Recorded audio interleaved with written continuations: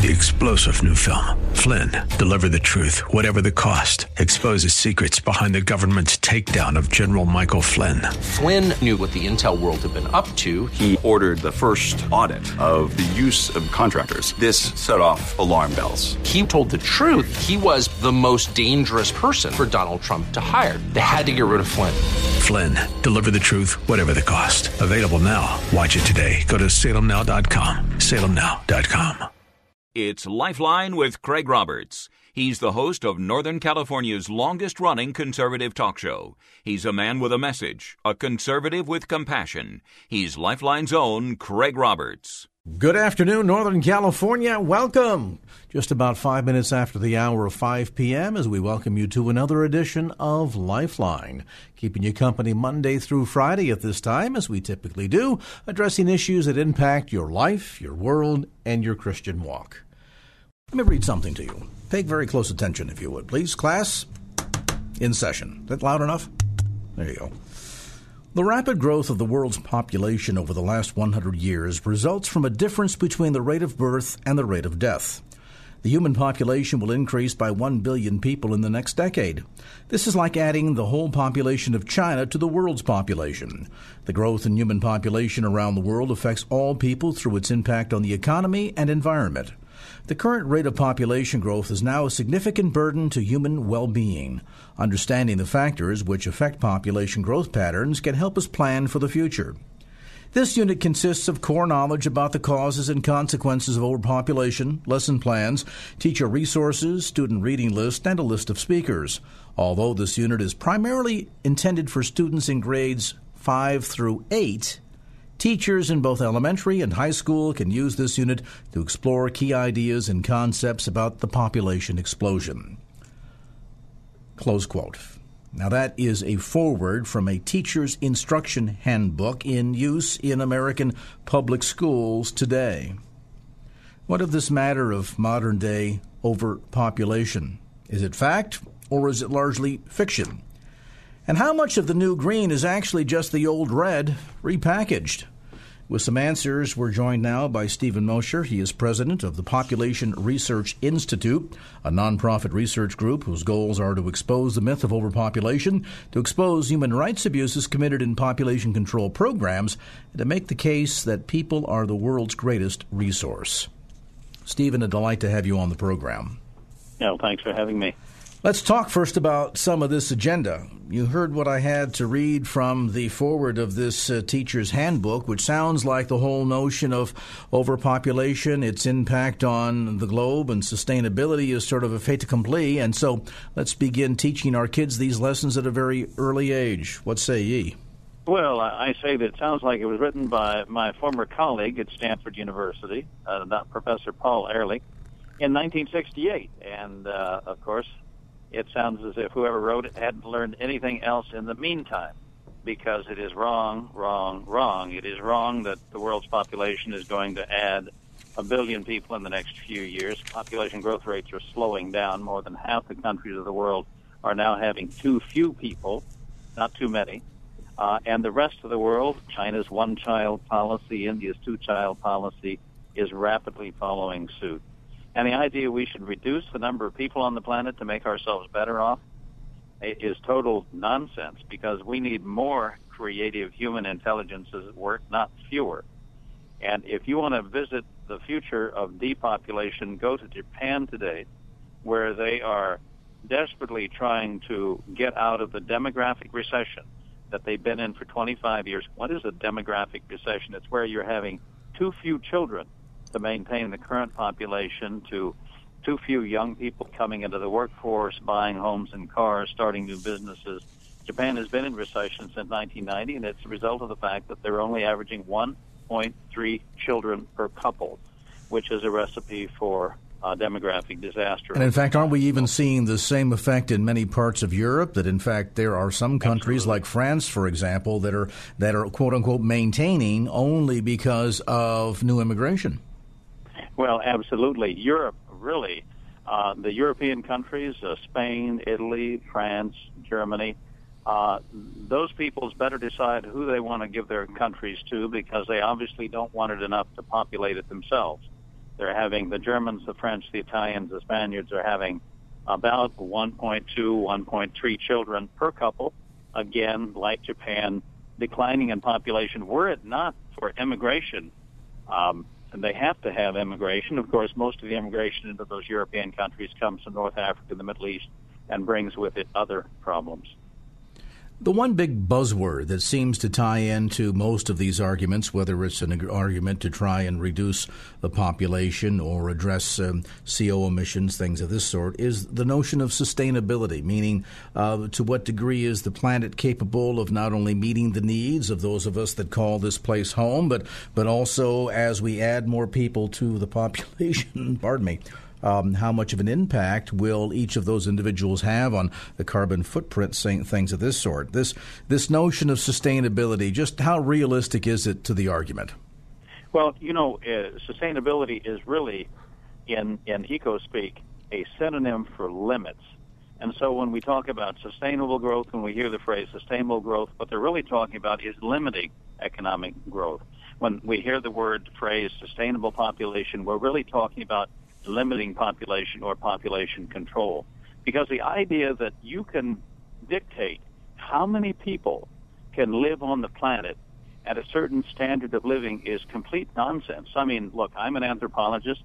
I was the first American social scientist in China back in 1979 when the Chinese were still relatively poor.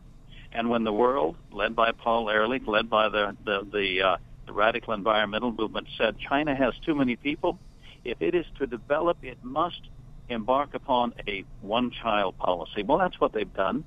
They've killed off 400 million people over the last 35 years. And now they're facing an economic crisis because they have a nationwide labor shortage. They have the fastest aging population in human history. They're talking now about abandoning the one-child policy. I don't think they're going to do it in total. They'll go to a two-child policy.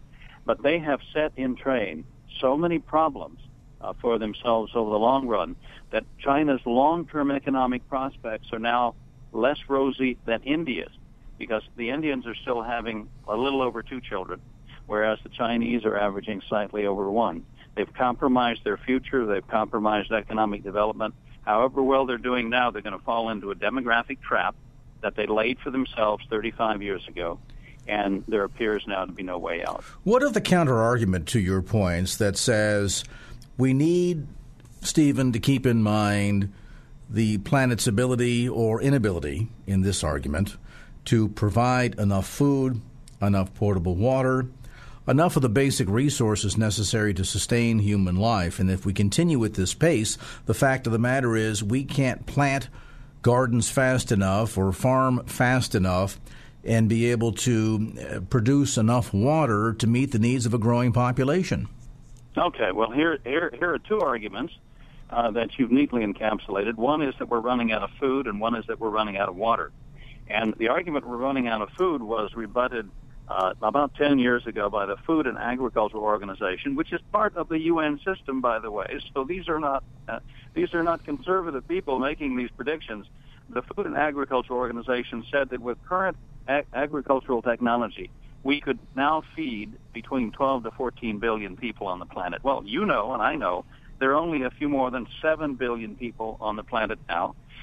People should also know that the world's population is never going to double again. We're never going to get to 12 billion or 14 billion. So the food problem, yeah, we have a problem distributing food to some poor people in poor countries. There's still hunger in the world. I don't deny that. But there is no global food shortage, nor will there ever be. And as far as water is concerned, my goodness, 70% of the planet's surface is covered by water to an average depth of 6,000 feet. So there's plenty of H2O. Now, we may have to desalinate it. They do that quite well in some Middle Eastern countries. We may have to conserve it. We may have to build more dams and build canals. But we don't have a global water shortage either. And as far as the carrying capacity of the world, you know, if you tell me what level of technology we're talking about, I can tell you what the carrying capacity of the world is. I can tell you that as an anthropologist, when we were back in the days of hunting and gathering, when we had no settled agriculture and we were basically dependent on what we could stalk and kill hunting and what we could find grubbing on the earth by gathering, we could survive in the temperate zone at about a population density of 2 people per square mile. With settled agriculture, we raised that to 100 people per square mile, then to 1,000 with irrigation in some of the best irrigated rice paddy areas in South China, where I lived for a couple of years. You had 2,000 and 3,000 people per square mile. But then we get to industry. We get to industrialization. And then we have the communications, the internet revolution. And with each advance in technology, we're able to support more people. Now, if there were no more technological advances, if no more scientific advances were made, if no more Nobel Prizes in physics and chemistry were handed out, and our technological advance stopped, then that would put a limit eventually on the number of people that we could have on the planet. But I don't see any reason to believe that man is going to begin checking his intelligences at the door and not make any more advances in technology. Well, in fact, ironically, about 100 years ago, there was a bill that was created that was under discussion, and I forget whether it was the Senate or the House, but one side of Congress or the other, that essentially was a proposal to shut down the U.S. Patent Office, arguing that post the invention of the light bulb, the Victrola, things of this sort, that everything that possibly could be invented had been invented, and therefore there was no need for a U.S. Patent Office. I wonder what Steve Jobs would have thought if he'd called Washington and said, sorry, that iPhone, iPad thing you're thinking of, we don't need that. You can't have that idea because we've decided you won't. That's the only way to stop human progress is by having the government intervene and force people to stop being creative, to force them to stop using their intelligence to solve problems that we cause sometimes by our numbers. I mean, nobody would have liked to have lived in a city in the Middle Ages because they didn't have, running water. They didn't have a way of disposing of their sewage. But we invented ways to solve that problem, which was caused by large numbers of human beings living in a small area. And I'm convinced that any problem that's caused by our numbers can be solved by those same people putting their intelligence to work. Who would have thought that 50 years ago that we would be taking sand from the beach and taking the silica from it and making it into silicon chips that make it possible for us to talk to on the phone across the world, on the internet around the world in fractions of a second.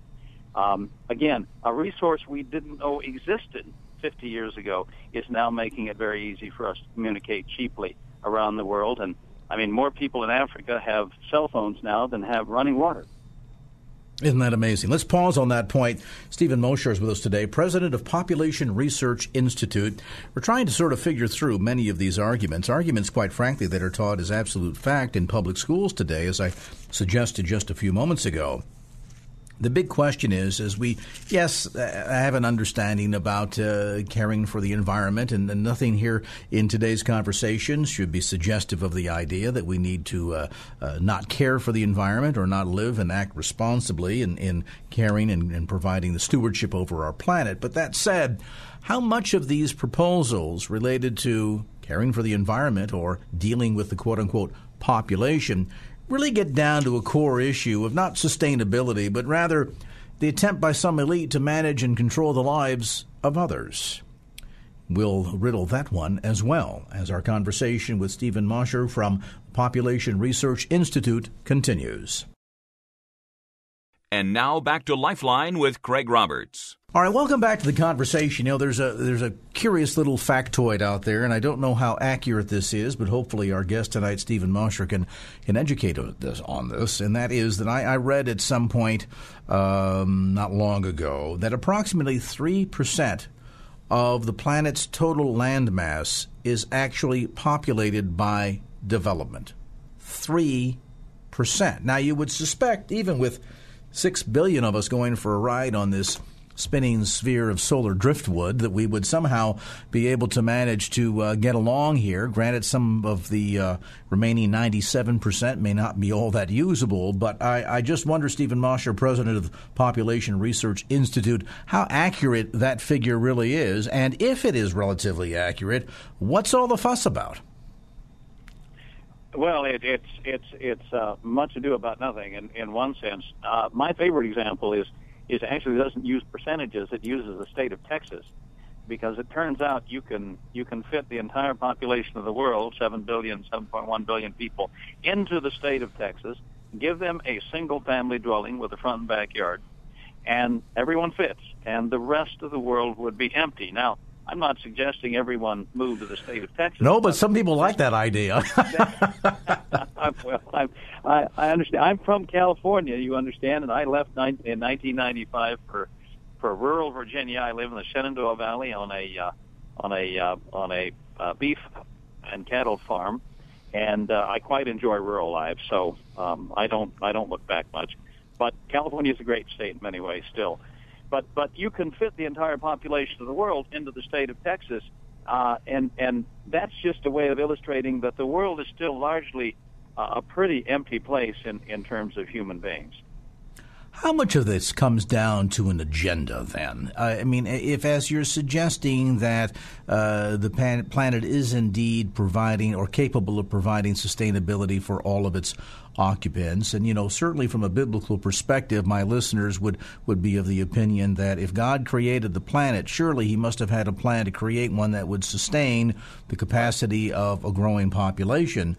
So that said, you've got to wonder, so much of the so-called green agenda that goes down to everything from controlling carbon emissions. I always think it's ironic that they seem to focus almost singularly on the first world, the United States, and have little to do in terms of providing serious controls on some of the third world's biggest polluters like India, like China, like Russia. But then you come into things such as China's one-child policy. We talk about the way in which abortions are being promoted around the planet. My goodness, I read something recently that Ban Ki-moon, the Secretary General of the United Nations, said that priority should be given to provide abortions to women in, quote, conflict-affected countries, close quote. How much of this is, and listen to my language here, I'm curious, how much of this new green is an awful lot of the old red just repackaged?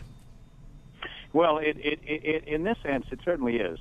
In the sense that the communists were all about control. The communists wanted to control all the means of production. As you know, they wanted to control the land, the factories, and the workers themselves. And they wanted to destroy all the mediating institutions. They wanted to destroy the church, of course. They wanted to destroy the family. In the more radical communist regimes, they actually, in Mao's China, for example, in the 50s, they had the men living in male dormitories and the women living in female dormitories, and all the kids being raised in state-run nurseries. So they want to destroy all the things that stand in the way of total control of society by the state, in that case by the Communist Party. Well, now you have that same goal of control, but in a green package. And I will tell you this: if I can control how far you drive and what kind of fuel you use in your car and how much energy you use to heat your home and how much water you use and what sort of things you can eat, at the end of the day, I control your life. And in China, of course, they take it one step further. They control how many children you can have, and that is the goal of the population control movement, and ultimately the goal of many of the people in the radical environmental movement. They want a worldwide population control program because they would like to see our numbers drastically reduced. In China, they talk about reducing the population of over 1 billion down to 600 million. In the United States, some of the groups talk about the carrying capacity of the United States being 90 million or 135 million, which raises the question, what are they going to do with the other 200 million of us? Well, and you want to take us back to basically World War II population levels, suggesting somehow that even the growth spurt that we saw during the so-called baby boom generation, those born between 1946 and 1964, that somehow all of that's unsustainable as well. And it makes no sense because if you look over the last few hundred years, as our numbers have grown, our well-being has grown even faster. In the United States in 1800, the per capita income was about $300. We were about 3 times better off than the rest of the world. The per capita income worldwide in 1800, when we had about 1 billion people, was $100 a year, basically hand-to-mouth subsistence living. Then you get to 1927, you've got 2 billion. So you've doubled the number of people on the planet. What has per capita income done? It's gone to $500. You get to $3 billion in 1960, and per capita income is $1,500. You get to $6 billion in 2000. Per capita income is $5,000 today. At $7 billion plus, we have about $9,000 per capita income. So our per capita income has just skyrocketed, while our population growth is now leveling off. So the more people we have, the more goods and services we can produce, and the better off we all are. And, a whole generation of kids is being raised to think that the socially responsible thing to do is not to marry, or if you marry, not to have more than one child. And in fact, the socially responsible thing to do is to marry and to replace yourself, or to have an extra child, to be generous in bringing children into the world, because those children will make the world a better place. They will produce more than they will consume over their lifetimes. They will generate goods and services. They may, some of them, cure diseases that we suffer from now, or they may invent new products or new means of producing old products more cheaply. By cutting the number of people born, we are compromising our future and making ourselves all poorer. And that, of course, is what we see happening in China today. China is poorer now because they're missing 400 million of the most productive, hardworking people the world has ever seen, the Chinese people. They've been eliminated because of the one-child policy. In quiet moments, I often will sometimes find myself pondering, when thinking of the topic of abortion, whether or not we might have accidentally, or intentionally so, I should say, put to death the very person who would have been the one to find the cure for cancer, or somebody else that would have been a great leader of the nation that fell victim to the abortionist knife, because in this country in 1973 we decided that it wasn't life, it was about privacy. Let's take a time out. We're going to come back to more of our discussion today. If you're feeling mildly disturbed by this conversation, that's good. I'm actually happy for that. We should be disturbed by what Stephen Mosher is sharing with us tonight, because it's a part of an agenda, and it's not only an agenda that deals with being anti-democracy, anti-capitalist, anti-freedom, anti-Christian. It quite frankly even goes to the heart from a biblical perspective of being anti-God. I mean, can you imagine? We, from a Christian, from a biblical perspective, would look at a child and say, you, young boy or young girl, are created in the very image of God, that very God himself breathed life into you, as Scripture tells us. And yet, if you take it from the perspective of those involved in the so-called green movement, or those worried about overpopulation, they don't see children as precious gifts from God, but rather as dirty, polluting carbon emitters. We'll pause on that point while you ponder. And now back to Lifeline with Craig Roberts. All right, back to our conversation today with Stephen Mosher, president of Population Research Institute. By the way, more information available on the web at pop.org. That's pop.org. What of this push that we're seeing in many countries toward not just telling the folks we're going to limit to one child, as they do in China, but actually engaging in aggressive abortion campaigns overseas? I quoted from the Secretary General of the UN, Ban Ki-moon, who made a remark concerning, quote, prioritizing to provide abortions to women in conflict-affected countries. What's that all about? Well, that's all about the idea that if you have too many people, you necessarily will have wars and civil unrest. And, of course, the one doesn't follow from the other at all. If you have a robust population with large, intact families, you're not going to have social unrest. You're going to have kids who are well socialized and who make a positive contribution to society. The idea that all conflict is ultimately related to population growth is simply not true. But what it does do, Craig, is it skews our whole foreign aid in the direction of promoting abortion, promoting population control, promoting offensive, abusive sterilization campaigns around the world. Not just in China. You know, we were one of the countries in 1979 that encouraged China to embark upon a one-child policy. We funded the organization, the UN Population Fund, the population control agency of the UN, that gave $50 million to China's one-child policy and is still supporting that policy today. I was involved in the struggle to get funding cut off to the UN funding population fund because I thought that American taxpayers really would not want to be involved in a program where women were arrested for the crime of being pregnant, where they were taken by force to surgical centers, where they were given abortions, sometimes coercively, and then subsequently sterilized so they wouldn't be back in years following with carrying another illegal child. I was an eyewitness to forced abortion and forced sterilization in China. But that was driven in part by this idea that the world is overpopulated, China's overpopulated. We're still spending in countries like Kenya today. I heard about the campaign to reduce the number of children dying from parasites in places in Africa, for example, and in Asia. And the fact is, we're not doing as a people very much to combat tropical diseases, malaria, typhus, typhoid, and the rest.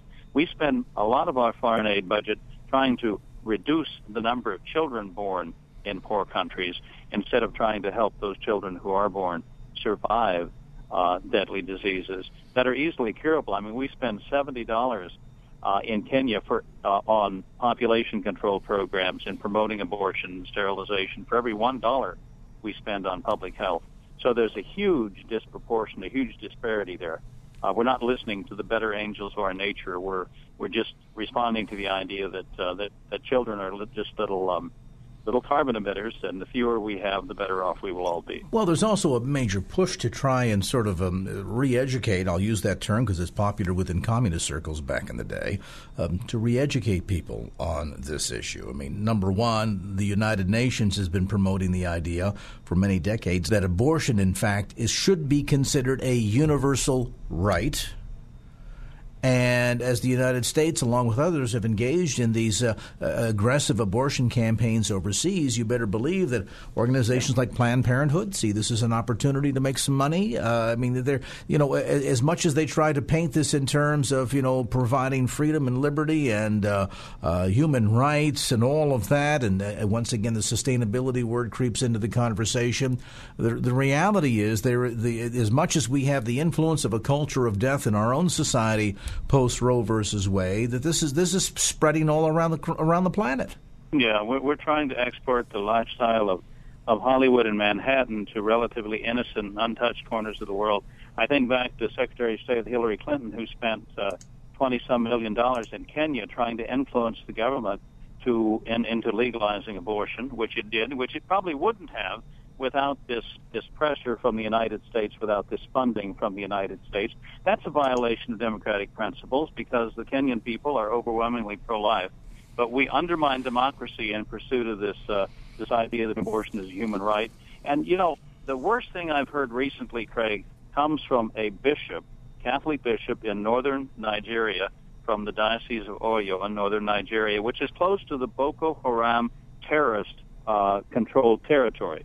And he recently said, we're trying to get help from the United States to fight terrorism, but the State Department tells us that the U.S. will not give us help to fight Boko Haram unless we legalize abortion and legalize and legalize other things that we find morally offensive.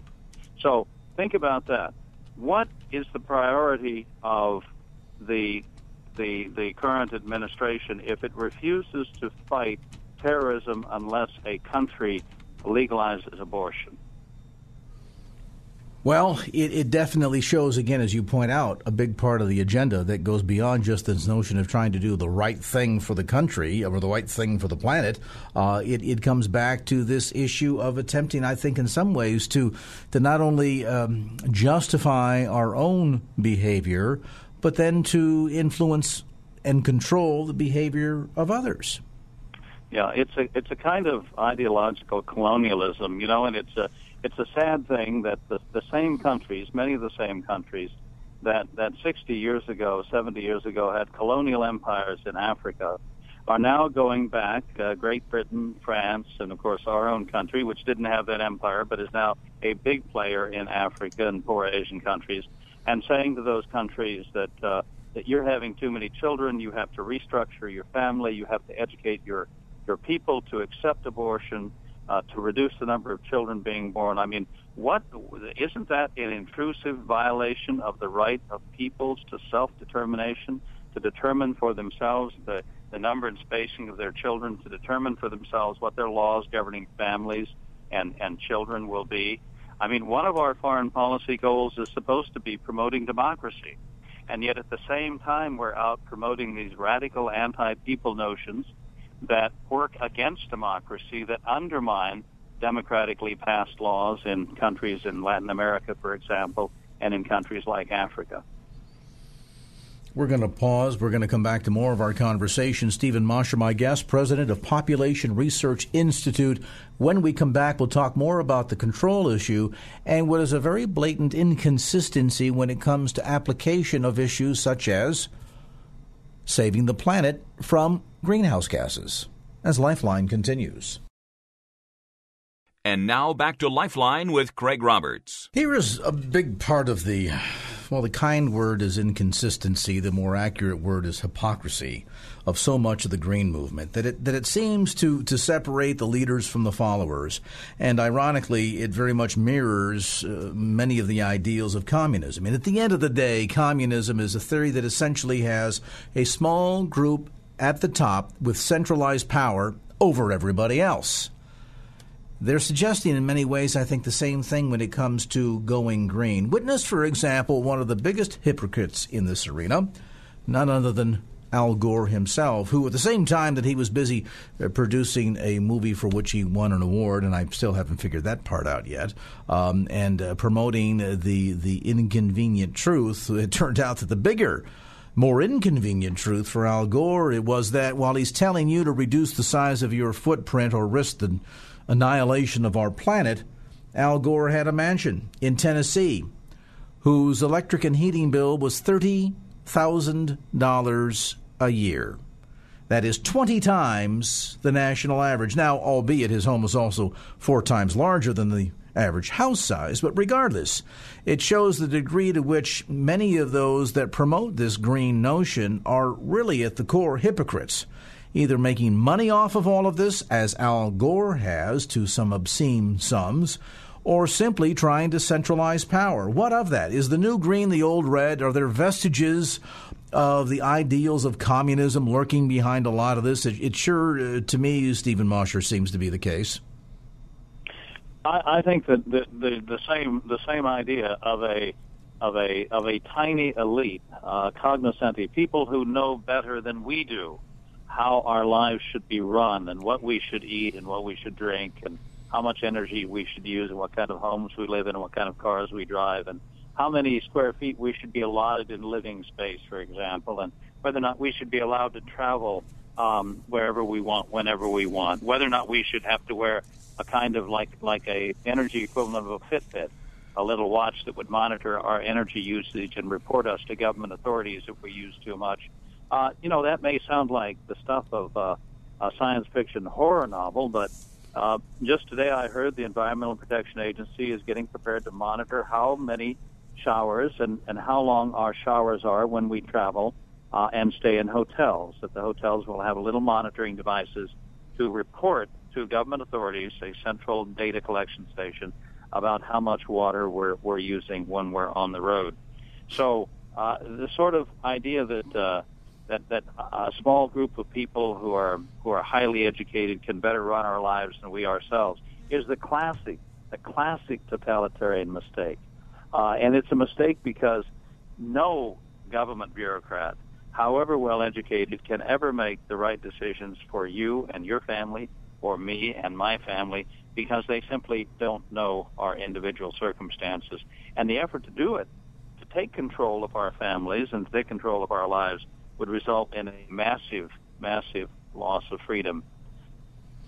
Why does it seem as if, particularly post the big Earth Summit down in Rio in the early 90s, why does it seem as if there is a pretty inconsistent application of much of this movement in forcing compliance with green standards, lower emissions, things of that sort? And I ask that question because here, California, as you know, you lived here, Stephen, we have air resources boards. They tell us at wintertime, don't burn a fire in your fireplace because it's going to destroy the air.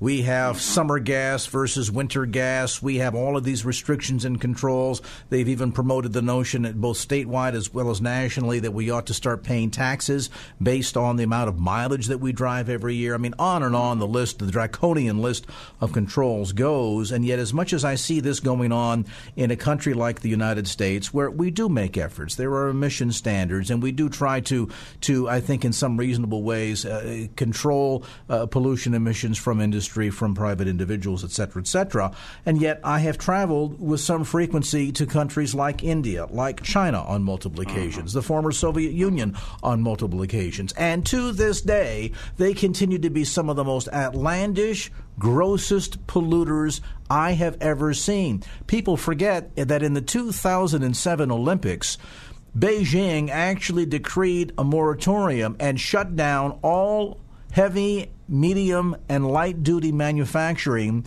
in about a 200-mile radius around the capital of Beijing, where the games were being held for 20 days prior to the Olympics and 10 days after the Olympics closed, I guess figuring some folks might stay and linger as tourists and things of that sort, to simply give the impression that things were better. Of course, once all the visiting athletes and the tourists went back home, China went back to its gross polluting. Why does this debate, particularly on the global scene, never come back and say, wait a minute, the United States is being asked to pony up.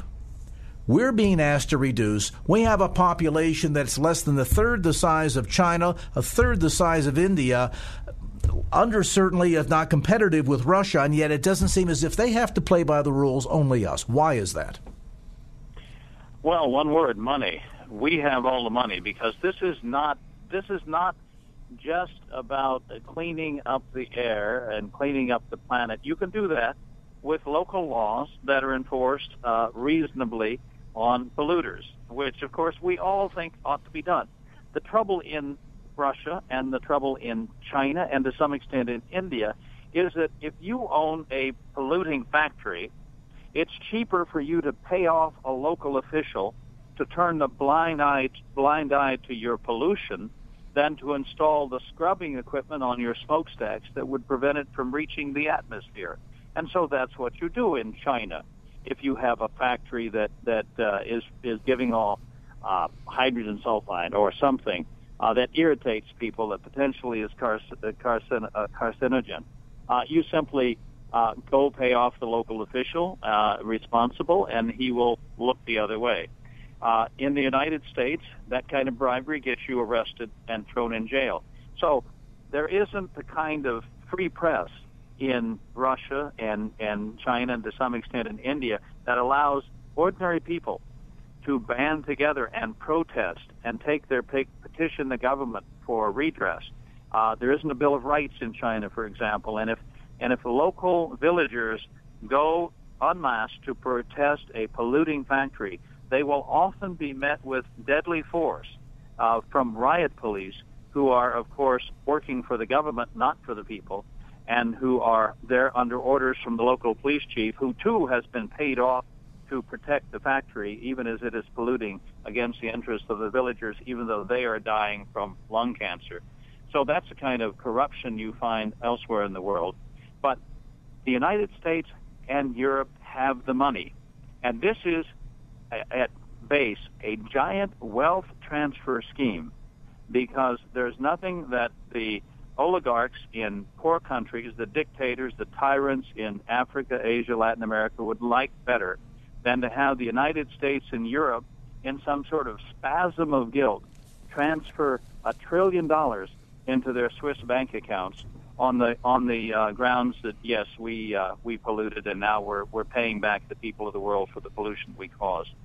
That's what this is about. It's about transferring wealth from countries that produce goods and services to countries that don't produce very much in the way of goods and services and are therefore poor. Redistribution of wealth. Why does that sound like a basic concept that was promoted by Marxism and Leninism? It does have a very familiar ring to it for those of us who grew up in the last century. I lived in Asia for 10 years. I lived in China for several years, and China has the worst pollution in the world, I believe, by far.